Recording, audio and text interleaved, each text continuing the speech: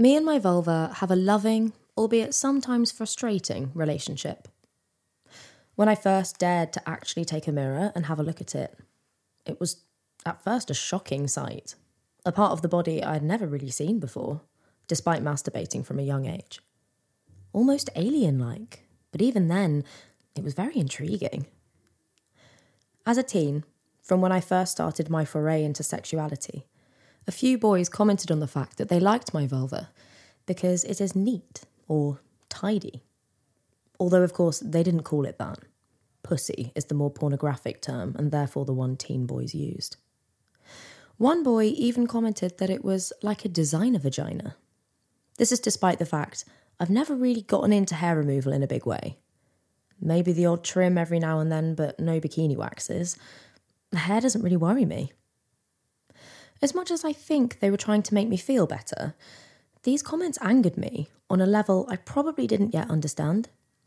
I was being approved and certified as acceptable. It was gross.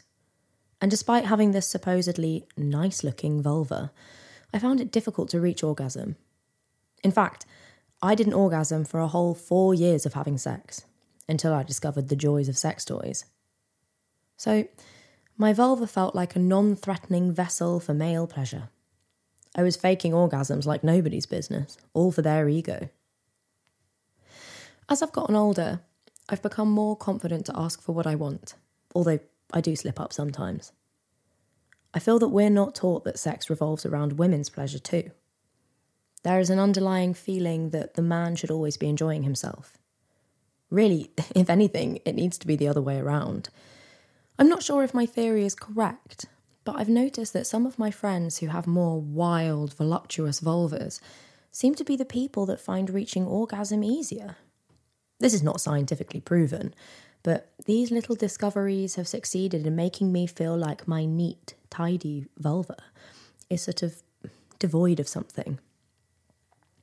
Despite all of this, I love my vulva. It has given me some of the most fun I've ever had.